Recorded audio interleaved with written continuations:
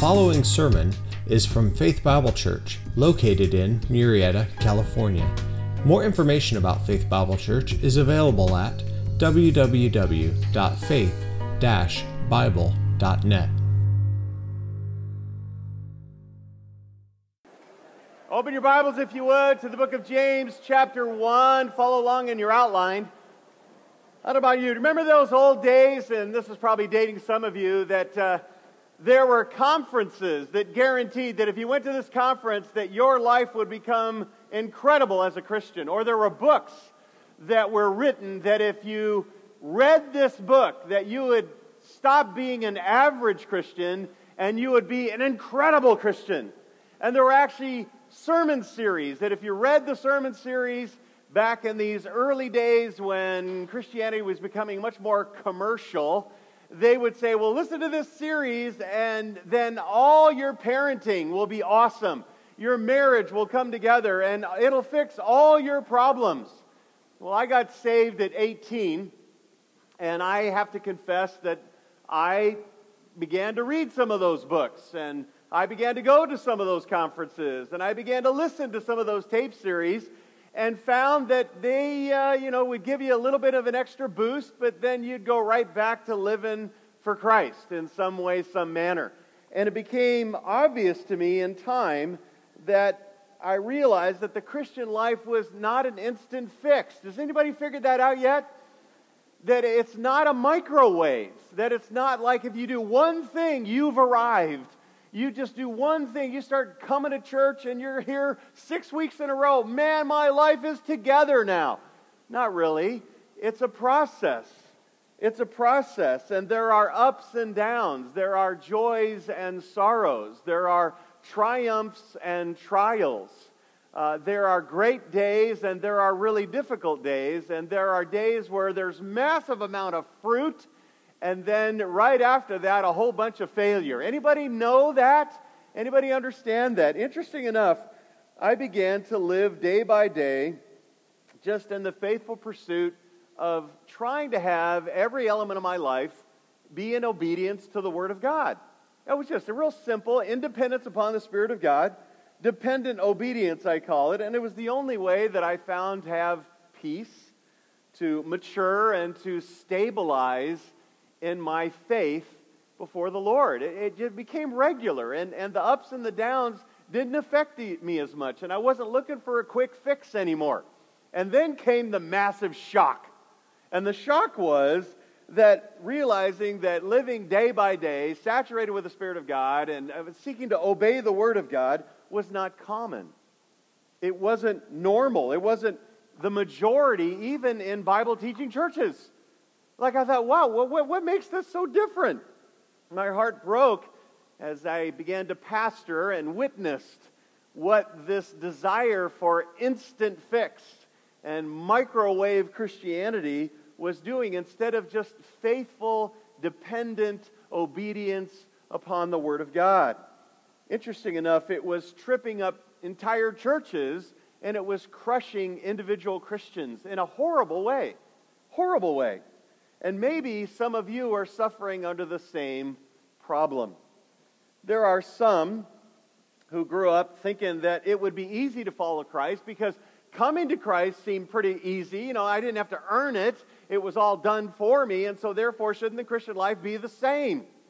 And there are others who, could continue to live by their feelings, and so when their feelings are down, they're crushed. They're wiped out in their faith instead of having this sense of stable relationship of faith and trust. There are some who are lazy, who really didn't fully count the cost of following Christ. But I think the most common response in churches that I have found are those who honor Christ, and they attend most of the time, and they give a little, and they serve a little, but their passion is not to live their life by the Word of God in every element of their aspects of their lives. In other words, there's selective obedience. And what happens, they usually have a crisis of faith. They usually have some sort of issue or discouragement. And the real issue is not their crisis. The real issue is not their heartache or their difficulty. But the real issue, the underlying issue is they're not pursuing being a doer of the Word. They're not pursuing being a doer of the Word. Being a doer of the Word, living by the Word, applying the Word of God is absent today in the American church. It is. It cripples churches, it crushes individual Christians, and today you may have a mild case of hearing only, or you may have a full-on stage 4 cancer of not applying the Scripture on a regular basis. It could be either one, but understand, you and I need to face the fact that there's a massive difference between theology and action. There's a massive difference between hearing and doing, between theology and practice, or theory and practice, between believing and behaving as a Christian, between listening to the Word and living the Word of God.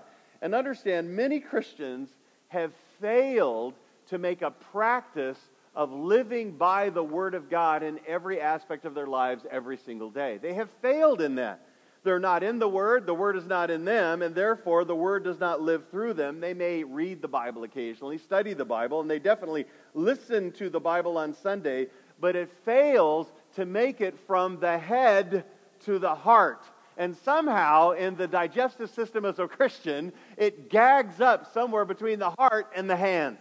It doesn't flesh itself out. It doesn't live itself out. It becomes just how much you're frustrated sometimes with your children, right? Because you say, honey, do this, and they say, yes, mommy, yes, daddy, and then they what? Don't do it. They don't obey.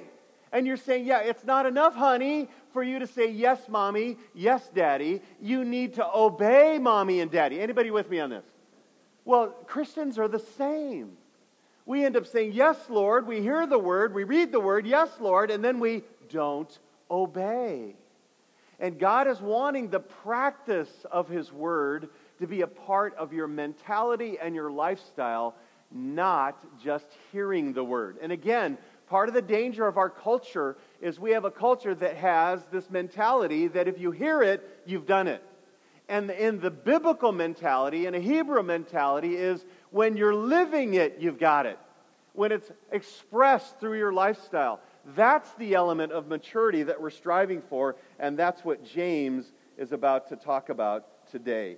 He's just told us about that real faith, and he's about to tell us that real faith produces genuine works, that real belief behaves, and he's already taught us that if we respond rightly to trials, we'll have joy. And if we actually obey the Word of God towards temptation, we'll have some measure of victory over that. But he's going to tell us that all of that with trials and with temptation is dependent upon your willingness to do the Word of God, to live the Word of God, to apply the Word of God, to obey the Word of God. Enduring trials, resisting temptation is more than just having the right passages memorized. It's actually taking the steps that you need to take each time to apply the Word of God. You need to be write this down, a doer of the Word and not a dabbler. A doer of the Word and not a dabbler. Being a doer of the Word is someone who talks the Word, cleans with the Word, drives the Word, goes to work with the Word, schools, friends, marriage, parents, spend, teach, patrol, manage, sell, compute, chill, hang out, watch, all according to the Word of God. Every element of your life is saying, how would God want me to live? And seeking to bring your life under obedience. That's the process of discipleship. You remember the Great Commission, do you not? Teaching them to what? Obey all that I've commanded you. Training that. That word teaching is actually a training. It's you're working at it. You're pushing towards it. You're making practices. Not just learning about it, but trying to put it into practice. The actual practice of the Word of God is what James is going to hit us with now. And he wants you to understand this in this passage that we're going to look at. We're going to introduce it this week, and we're going to look at it in depth in a couple of weeks. And James finishes chapter 1 by challenging you to test your faith. Test your faith by your response to the Word. How do you respond to God's Word in everyday life? In other words, be a doer and not a dabbler. What does he say? I want you to read this out loud with me from your outline so we can read it together. Verses 19, 20, and 21 to introduce this concept. Let's read it together. Here we go. Ready? This you know, my beloved brethren, but everyone must be quick to hear, slow to speak, and slow to anger, for the anger of man does not achieve the righteousness of God. Therefore, putting aside all filthiness and all that remains of wickedness, in humility receive the word implanted, which is able to save your souls. This passage is about your response to the Word of God in everyday life, not at church, not a community group, not in ministry, but all of life by the Word of God. All of life. Is the Word of God your necessary food? You know, it's got to be what you live by, what you survive by. Is the Word of God what you think and do to survive? Is the Bible applied to every element of your life? Do you think about it in terms of every aspect? You're driving, how you clean, every element at work, everything you say and do. When you hear and study the Word of God, are you seeking to practice it? To practice it.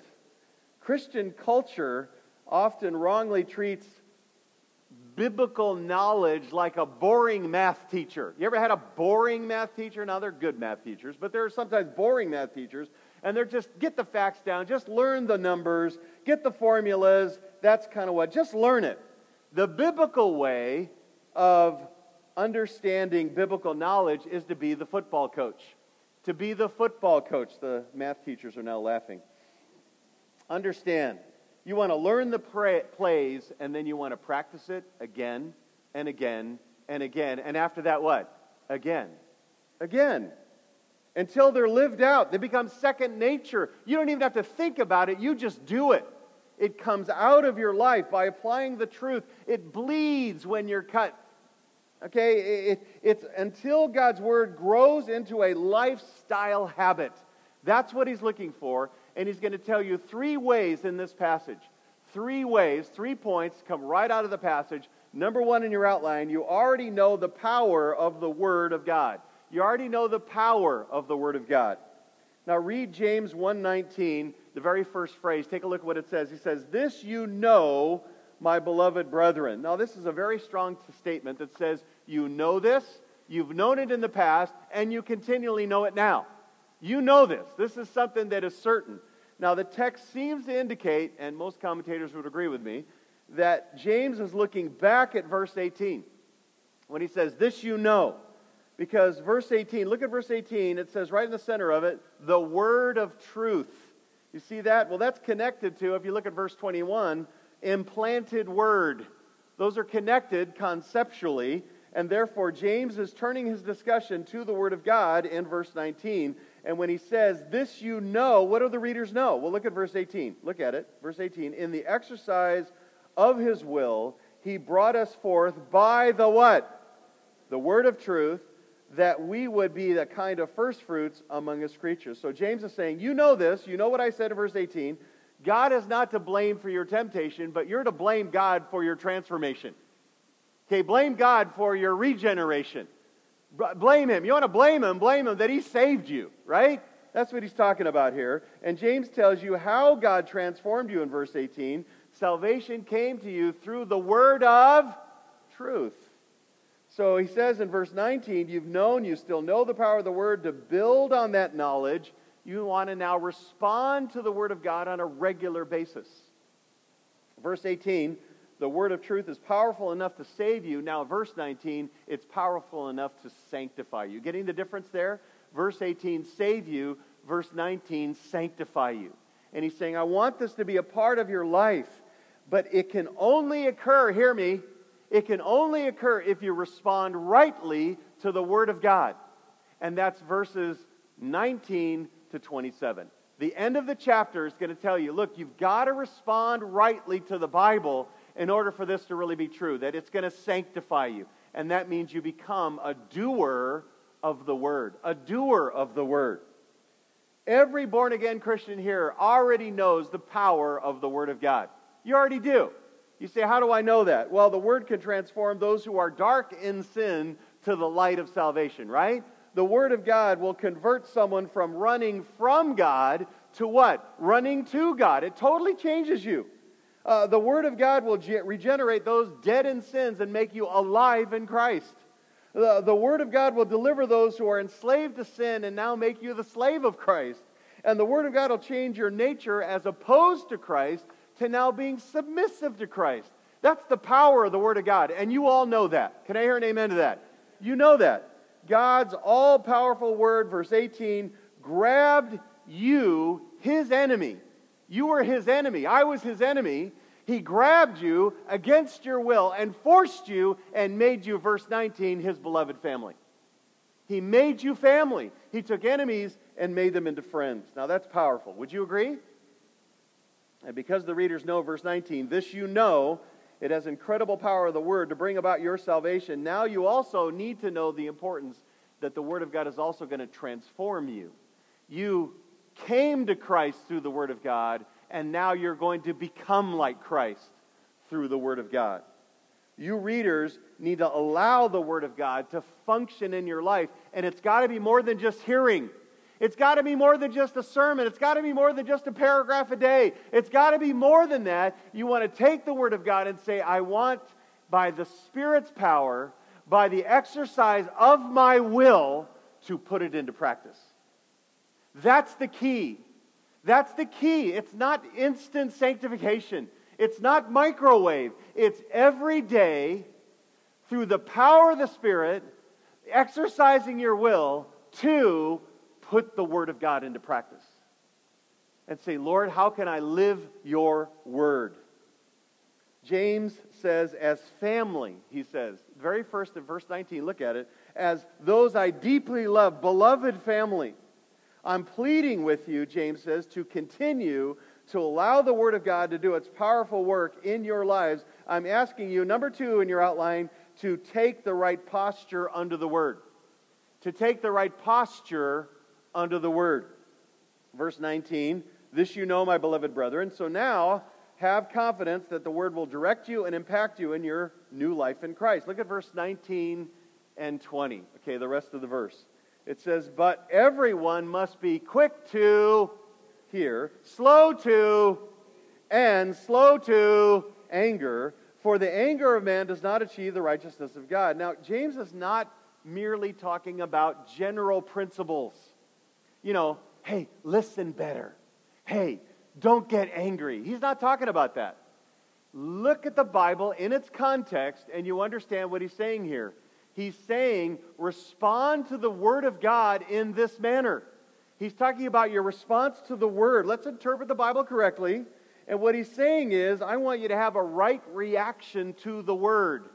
So you say, well, what's he saying here then? I'm so glad you asked. Let me explain it. James says, along with knowing that the Word of God is powerful enough to cause you to come to Christ, now it's powerful enough for you to become like Christ, you need to have confidence in the Word of God, not only for your endurance in the Christian life, but you need to have the same confidence for your endurance that you did in your entrance.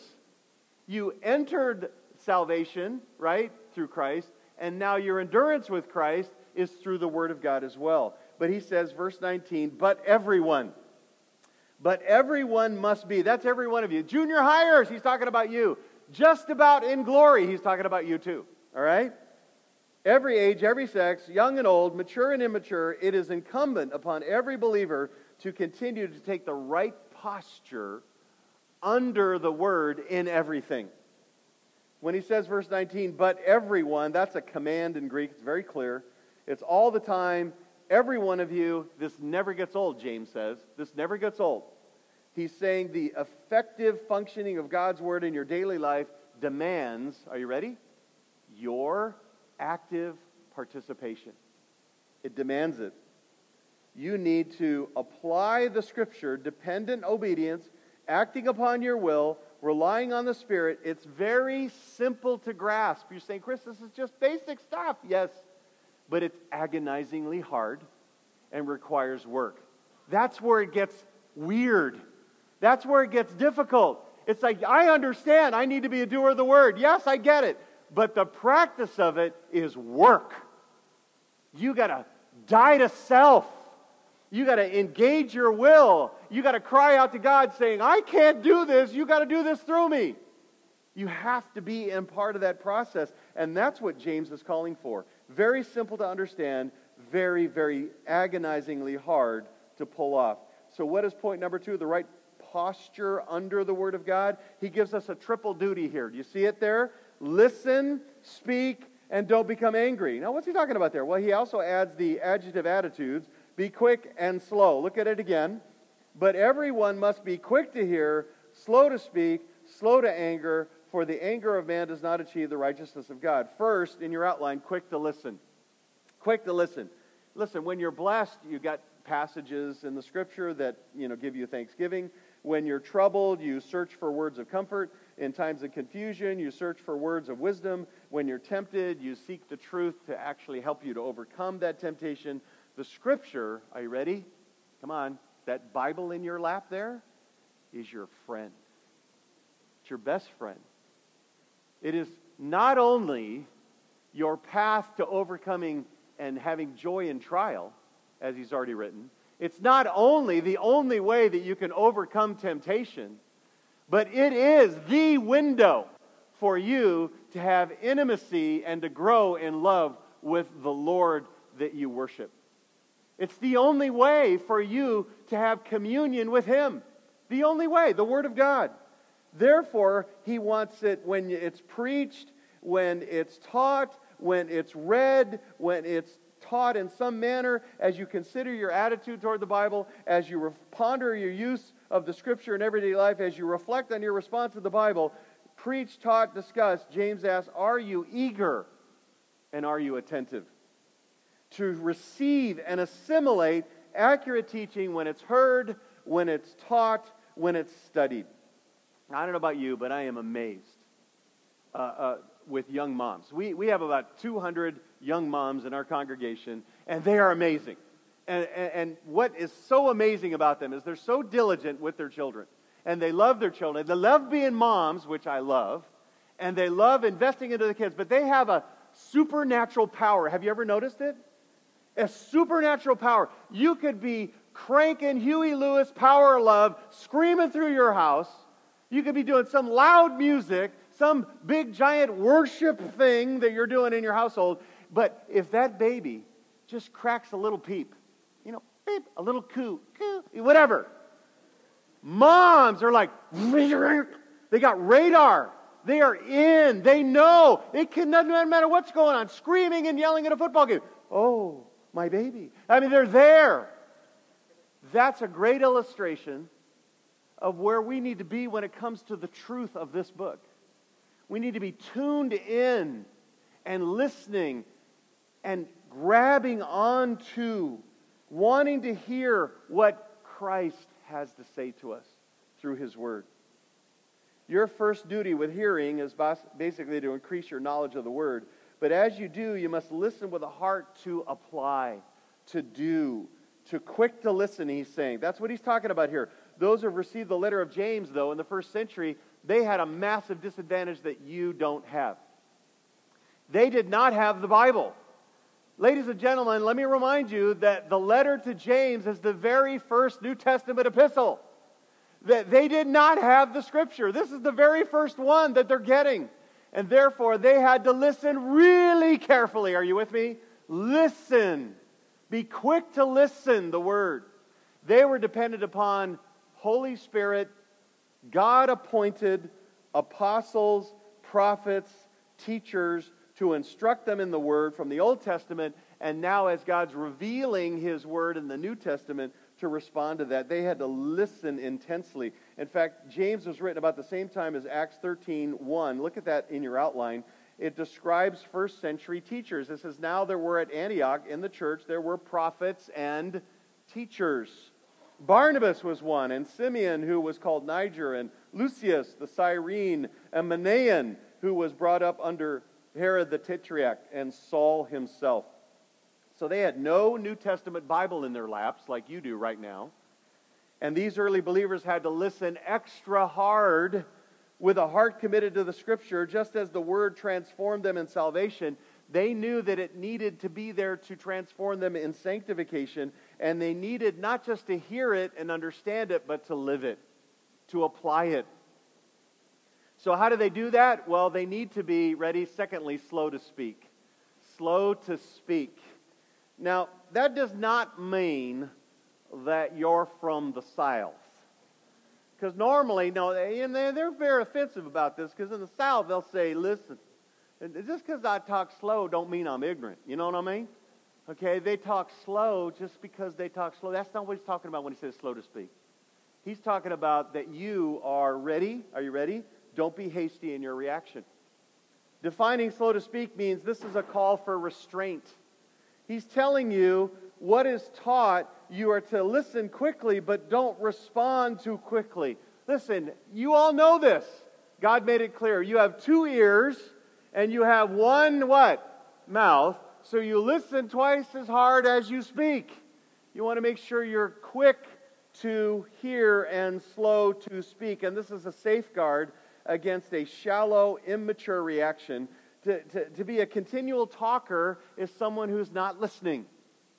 You got to listen. You got to be slow to speak, slow to react. You're not going to hear what God has to say. Now, one of the main reasons for this, again, we want to interpret the Bible in its context, correct? So we want to understand what they're hearing when he writes this. Please nod your head. That's our goal. That's our solo goal at FBC, is to tell you what the Bible means by what it said. So why does it say slow to speak? Well, in the early church, services were different. If you look at 1 Corinthians 14, you'll find out they were talking. They were asking questions. That's why I can't wait for evening services, because we can do a lot more of that. You know, they were interacting and dialoguing, even in the course of their worship services. And sometimes they were overreacting to what was taught. They were not being slow to speak. So what they would do is there would be a zealot who would overstate his opinion.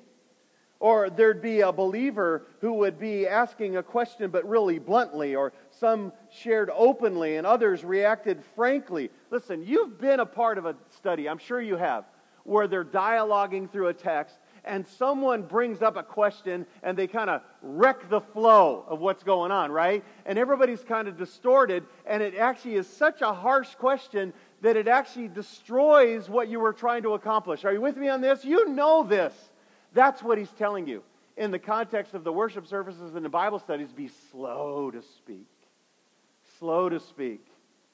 Don't rush into a conclusion right away. So James exhorts the believers, be slow. Remember this. Our freedom of expression is an incredible responsibility. It's not a right. In our society, it's a right. It's a responsibility how you react to stuff. Now let me speak to a pet issue. Social media is devastating our ability to be slow to speak.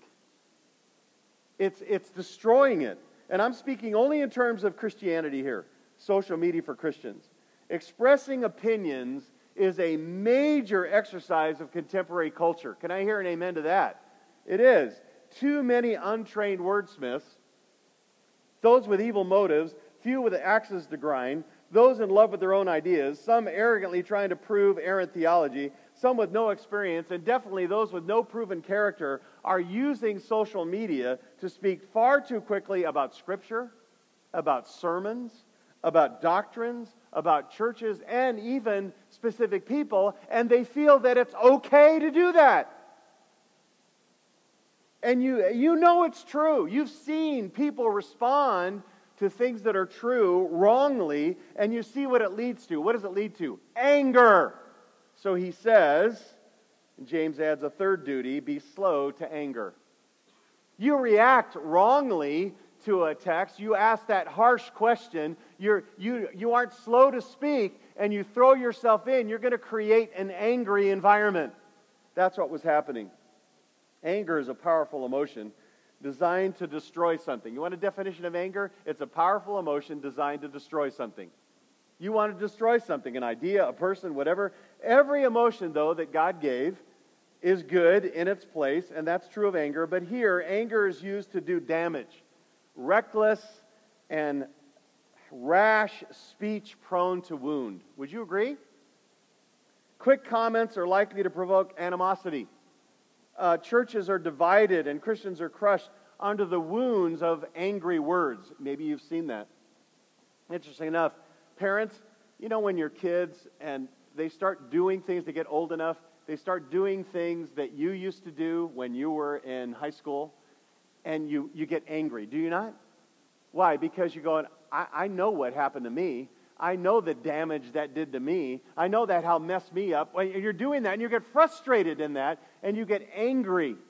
Well, James is warning about unchristian tempers flaring over disagreements. Disagreements on truth, on the Word. So that's different than being angry when someone's rude or insensitive. This is slow to anger, trying to correct. You're trying to make things right. You're trying to get somebody back on course, but they're doing so wrongly with anger. You're not a limited atonement? You're one French fry short of a Happy Meal? What's wrong with you?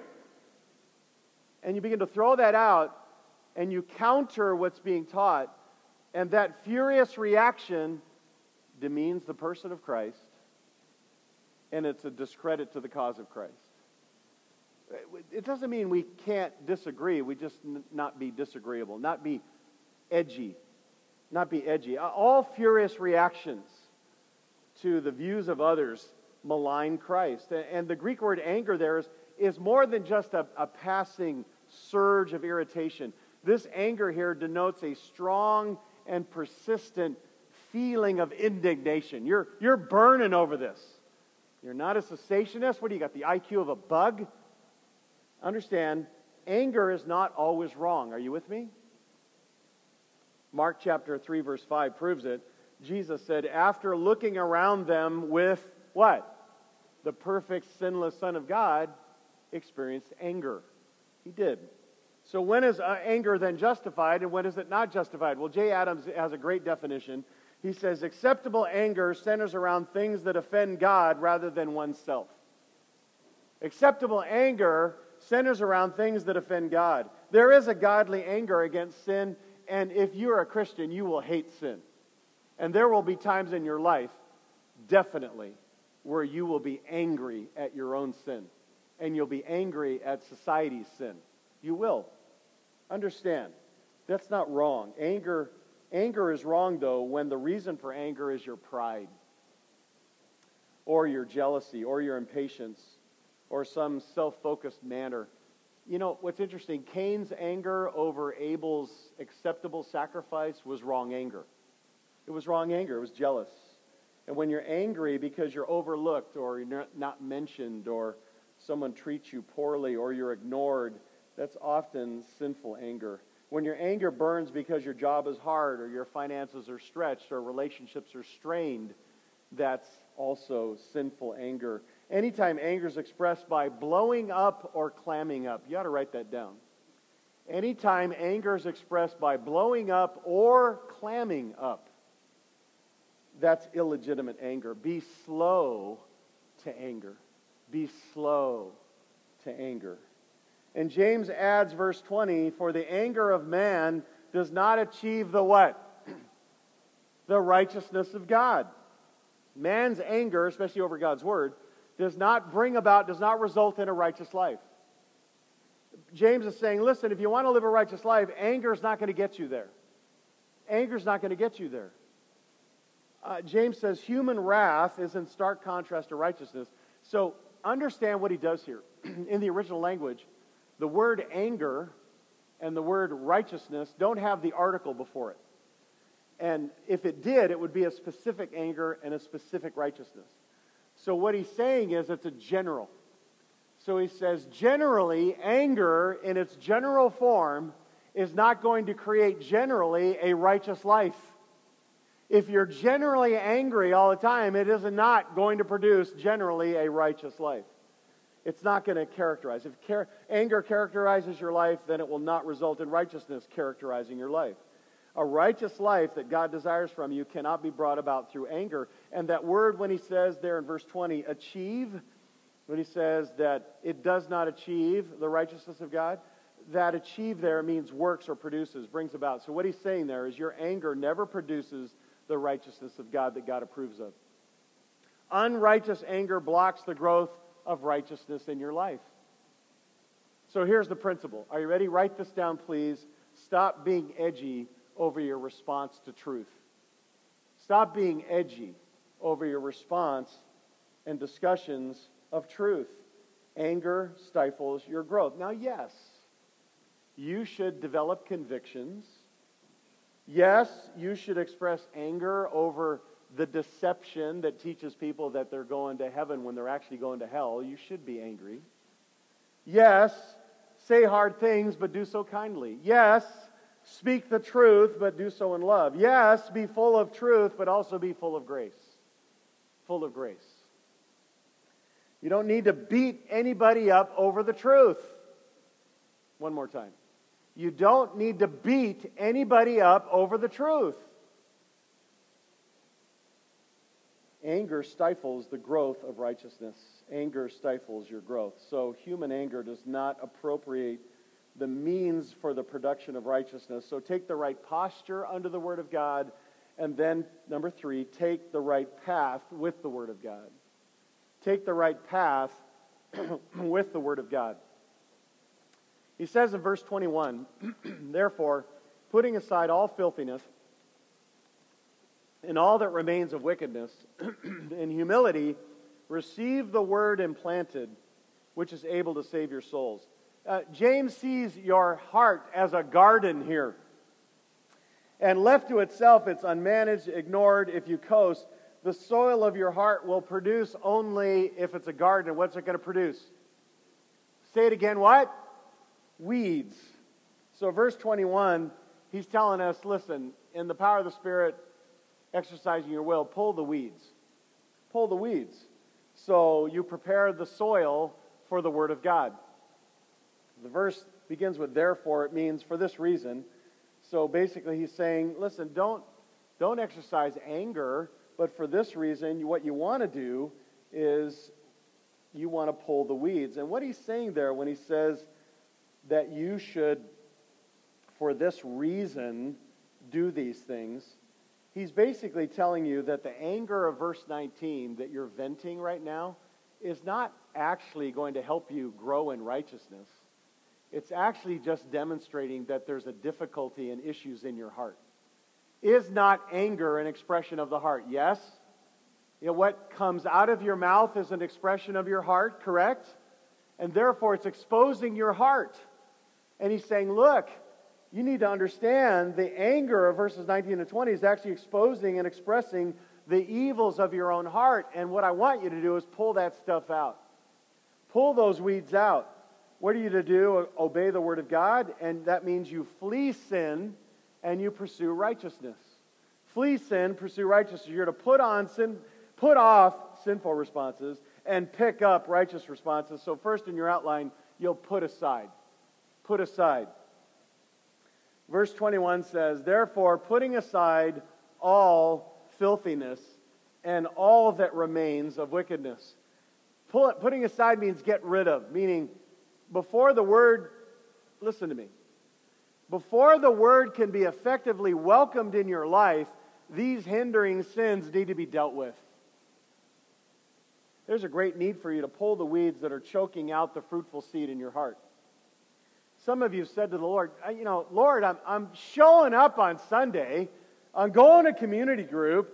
I've got some Christian friends. I got a Christian mom. Why is my life so messed up and so discouraged? Well, you've got to deal with sin in your life. You've got to be a doer of the Word. He's saying, I want you to deal with these issues that are coming out of your heart. So what should I do? Well, you need to confess. That means to agree with God that you're responsible and He's not.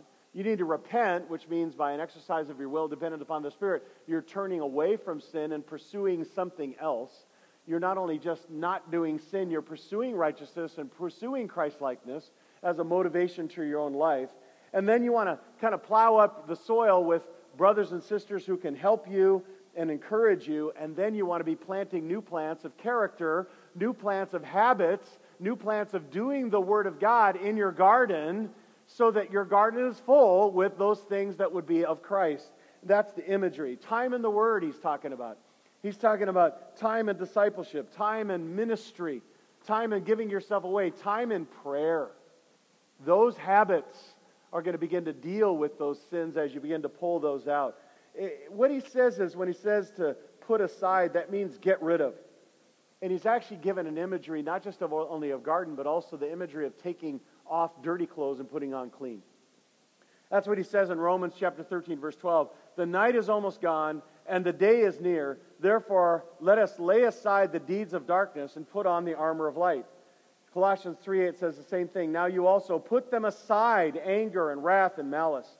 So in verse 21, James is most likely also calling Christians to strip off abusive speech that's coming out and vulgar speech that comes from anger. And look at what he says in verse 21. Circle that word all. See the word all there? You know what it means, right? What does it mean? That's right, comprehensive. God's never satisfied with partial obedience, partial purity, partial righteousness, and partial sound speech. He wants you to deal with this. The filthiness there is actually the word dirt. You ever gotten dirty? Of course you have. Gotten dirt on your clothes. You take the dirty clothes off, you wash, and you put on new, fresh clothes. And that's the imagery that he's giving here. Remove everything that's morally defiling. Listen, if you've got an ongoing issue in your life, go after it. Get friends around you. Start praying. Start memorizing the Scripture, but go after it. Make choices every day to say, instead of doing this, I'm going to do that. Instead of doing this thing that's vile, I'm going to do the thing that's righteous. I'm going to replace that bad, sinful habit with something very positive, Christ-exalting, and Word-centered. Are you getting it? It's very simple stuff here. But this is the stuff of life. This is the stuff that causes you to grow. You need to remove that, and if you're going to be a doer of the Word, it's going to change your heart, which will change your talk and your walk. But it's the putting off and the putting on. Again, dependent upon the Spirit of God. Again, filthiness is also a word. Are you ready for this? It's a word that describes wax in your ears.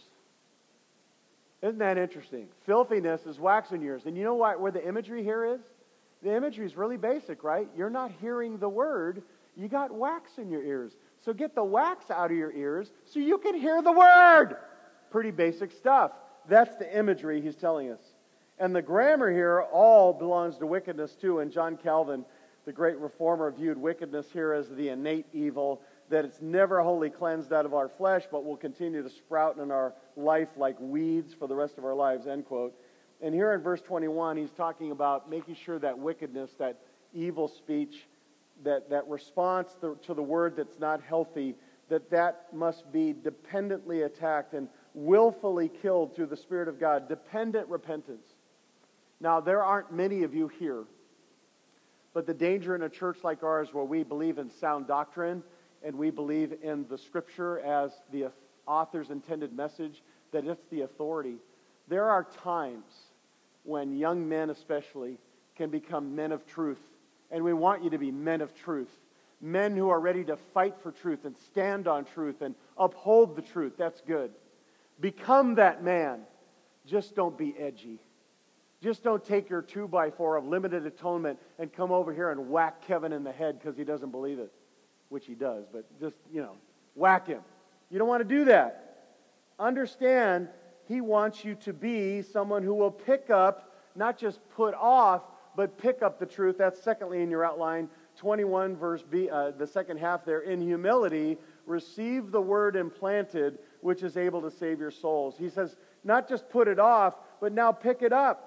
And humility here is a strength of character which kills self and desires to serve Christ. You want to write that down. It kills self and wants to serve Christ. That's humility. Humility is, I don't want to be in the picture at all. It's not about me. I want it to be about Christ, and I want to serve Him sacrificially. And when James says to receive the word, it's actually a word that has a sense of urgency. I want you to hunger for this. Receive the word. Remember the Bereans? Everybody remember the Bereans? Acts chapter 17, verse 11. That word, receive the word, is the same word that's used to describe the Bereans. When it said, these were more noble-minded than those in Thessalonica, for they, what? Received the word. Same one in James. With great eagerness, examining the Scriptures daily to see what things were so. Listen, it is your necessary food. It is the flashlight that you use in pitch dark. It is the very essence of our whole experience, is to live by the truth. Not just knowing it, but living it. Living it. And the phrase, the word implanted in you, it's only here in the New Testament. And though the Word of God is not native to the human heart, the Word of God loves to be planted in the heart that's born again. And it takes deep roots. And the Word of God is a living seed. A seed, by its nature, is to root itself deeply in the soil of the believer's heart and implanted at your salvation, at regeneration. The living Word actively roots itself in your life, in the heart of a believer, as a vital part of your new nature.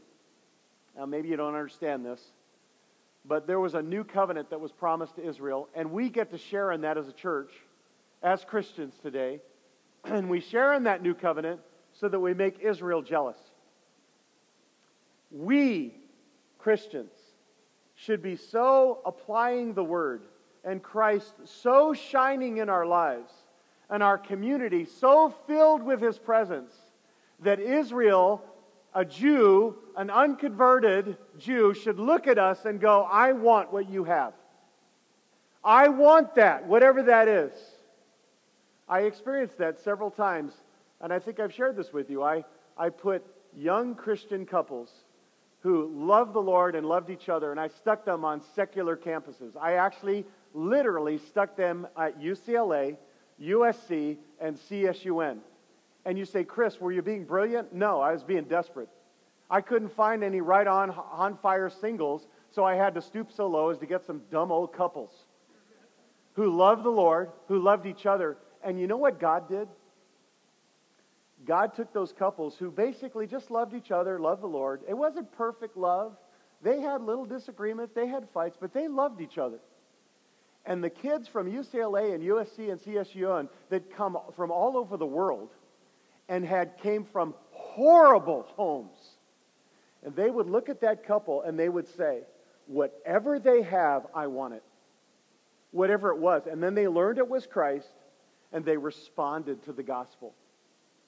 That's the way it's supposed to be. The new covenant is supposed to be that way. And we don't get the new covenant in all its glory because we're not in the land of Israel.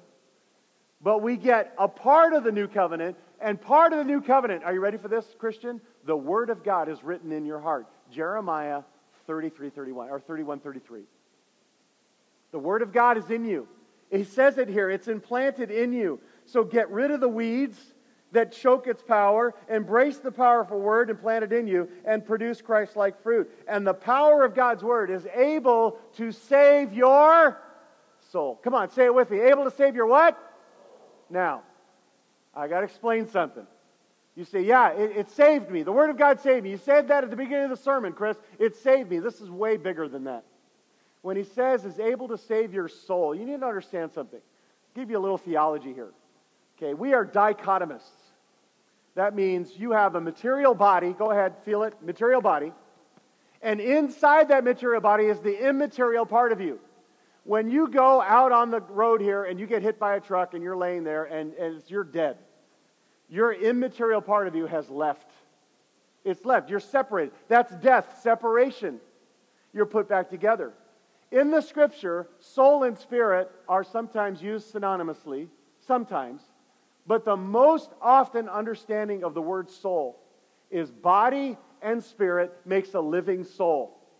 When he calls you soul, when he's talking about this here, he's not only talking about the Word of God saving you, he's saying the Word of God is completely complete your salvation. He's talking about when one day you're going to have a glorified body, and your immaterial part is going to be linked to that glorified body, and you're going to be a glorified person for all eternity, a living soul. And it's the Word of God that not just saves you, the Word of God not just sanctifies you, but the Word of God brings you home, Christian. It brings you home to be a living soul for all eternity, perfect in God's presence. Are you ready for that? That's the power of the Word of God, and that's why he's about to tell you, listen, Christian, he's about to tell you, he's going to hammer me, and he's probably going to hammer you too. But he's going to say, you have got to be a doer of this Word and not just a hearer. It's got to be put into practice. Get those sins out of the way and begin to practice the Word. Every day, every time you hear the Word, every time you come on a Sunday, practice the Word. Make efforts to say, this is how I'm going to practice it. You say, can I do it in my own strength? No, you can't. So you need to be dependent upon the Spirit of God. But you need to engage your will and say, I'm going to put this into practice. Listen, I got to tell you, I've been reading ahead in James just a little bit, and I want to warn you, he ain't letting this go. He's a bulldog. He's going to grab a hold of your soul, and he's going to shake you until you go, okay, I'll do it! Okay? He wants you to live the Word. Faith without works is dead. So let's apply this. Are you being impacted by the Word currently? Currently? The Word of God not only doing its work in your heart, but unless you receive it in the right way, it has to be received the way that Jesus said, not just take care of what you listen to, Mark 4, not just take care how you listen, Luke 8, but too many Christians are in the tragic condition that Jesus warned about in Matthew 13, where they're hearing but not what? Doing. They're not understanding. They attend church, they listen to the Word of God, but they never seem to grow. And James says the fault, most often, is the listener. The listener, because of two reasons, write them down. Decay or deadness. When you're not applying the Word of God, you're decaying as a Christian, or you're not a Christian, you're dead. And therefore, he's saying this is desperate to your spiritual life. Hearing is not the same as obedience. Write that down. Hearing is not the same as obedience. There is no vicarious obedience. Don't assume because you hear accurate teaching from someone submitted to God's Word that you yourselves are also living in obedience to it. Hearing must lead to what? Applying. It must. So make the difficult effort to live the Word of God by the power of the Spirit by applying what you hear. And again, Christian, we can't live the Christian life. It's got to be Christ through us. That's through His Spirit. But you do engage your will. You are involved in the sanctification process where you're relying, you're engaging, you're making choices, you're directing, you're saying, I'm going to do this instead of that. You're making decisions. And you say, Chris, it's easy, isn't it? No! It's terribly difficult. It's hard. It's soul-wrenching. Come on, please say amen to that. It's difficult, but it is the very stuff of the Christian life. I am not happy, and our elders are not happy if you're just saved. We want you to be the most mature and godly congregation on planet Earth, so we're ready for whatever's going to hit us. We want you strong and stable, and that process will only happen when you start doing the Word. You got to live it and practice it. Letter B. What do you see as your heart is exposed by what you say? Listen, I don't hear what you say all the time, but your wife does, your husband does, your kids do, your parents do. They watch you. What do they hear that comes out of your mouth? What do they do? How are they hearing it? Listen, your heart is indicated by how you give. Your heart is indicated by how you respond to trials. With joy or not. Your heart is indicated by how you respond with temptation. Now, he's saying your heart is exposed by how you respond to the truth. Are you going to just hear it, or are you going to live it? He said it's going to show your heart. And letter C, does your hunger for the Word give evidence that you're a true Christian? Does it give evidence? One of the most reliable evidences of genuine salvation is your hunger for the Word.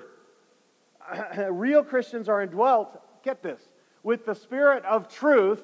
That means you will love the truth. If He's in you and He's the Spirit of truth, He's going to go, truth, ooh, I love that. And you're going to go, I love that. And you're going to have one heart, one mind with the Spirit of God. Listen, genuine believers have an appetite for God's Word. You will not always be hungry. You'll not always be starving. But if you're born again, you'll want God's food. John MacArthur says this. There's a great quote. Just as a newborn baby does not have to be taught to hunger for its mother's milk, a newborn child of God does not have to be taught to hunger for what? God's Word. Are you a child of God? Because if you found yourself and you're looking down the course of your life and there's been no application of Scripture, there's been no evidence of Christ living through you, then it may indicate that you need to cry out and give me a new heart. And that new heart will love the truth, and that new heart will want to obey the truth. Amen? Let's pray. Father, thank you again for your word. Thank you for this time. Thank you for this very patient congregation. And Father, we pray, Father, that you would use this word to change our lives, that you would direct us to be more of the men and women you want us to be. We love you and we thank you.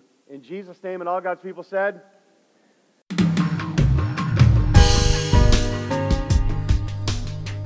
Thanks for listening today. Sermon audio from the last 3 years is available by podcast, and a larger archive from Chris Mueller and Faith Bible Church can be found at media.faith-bible.net. And if you would, please leave us a review on iTunes. It helps a lot. Thanks, and have a great day.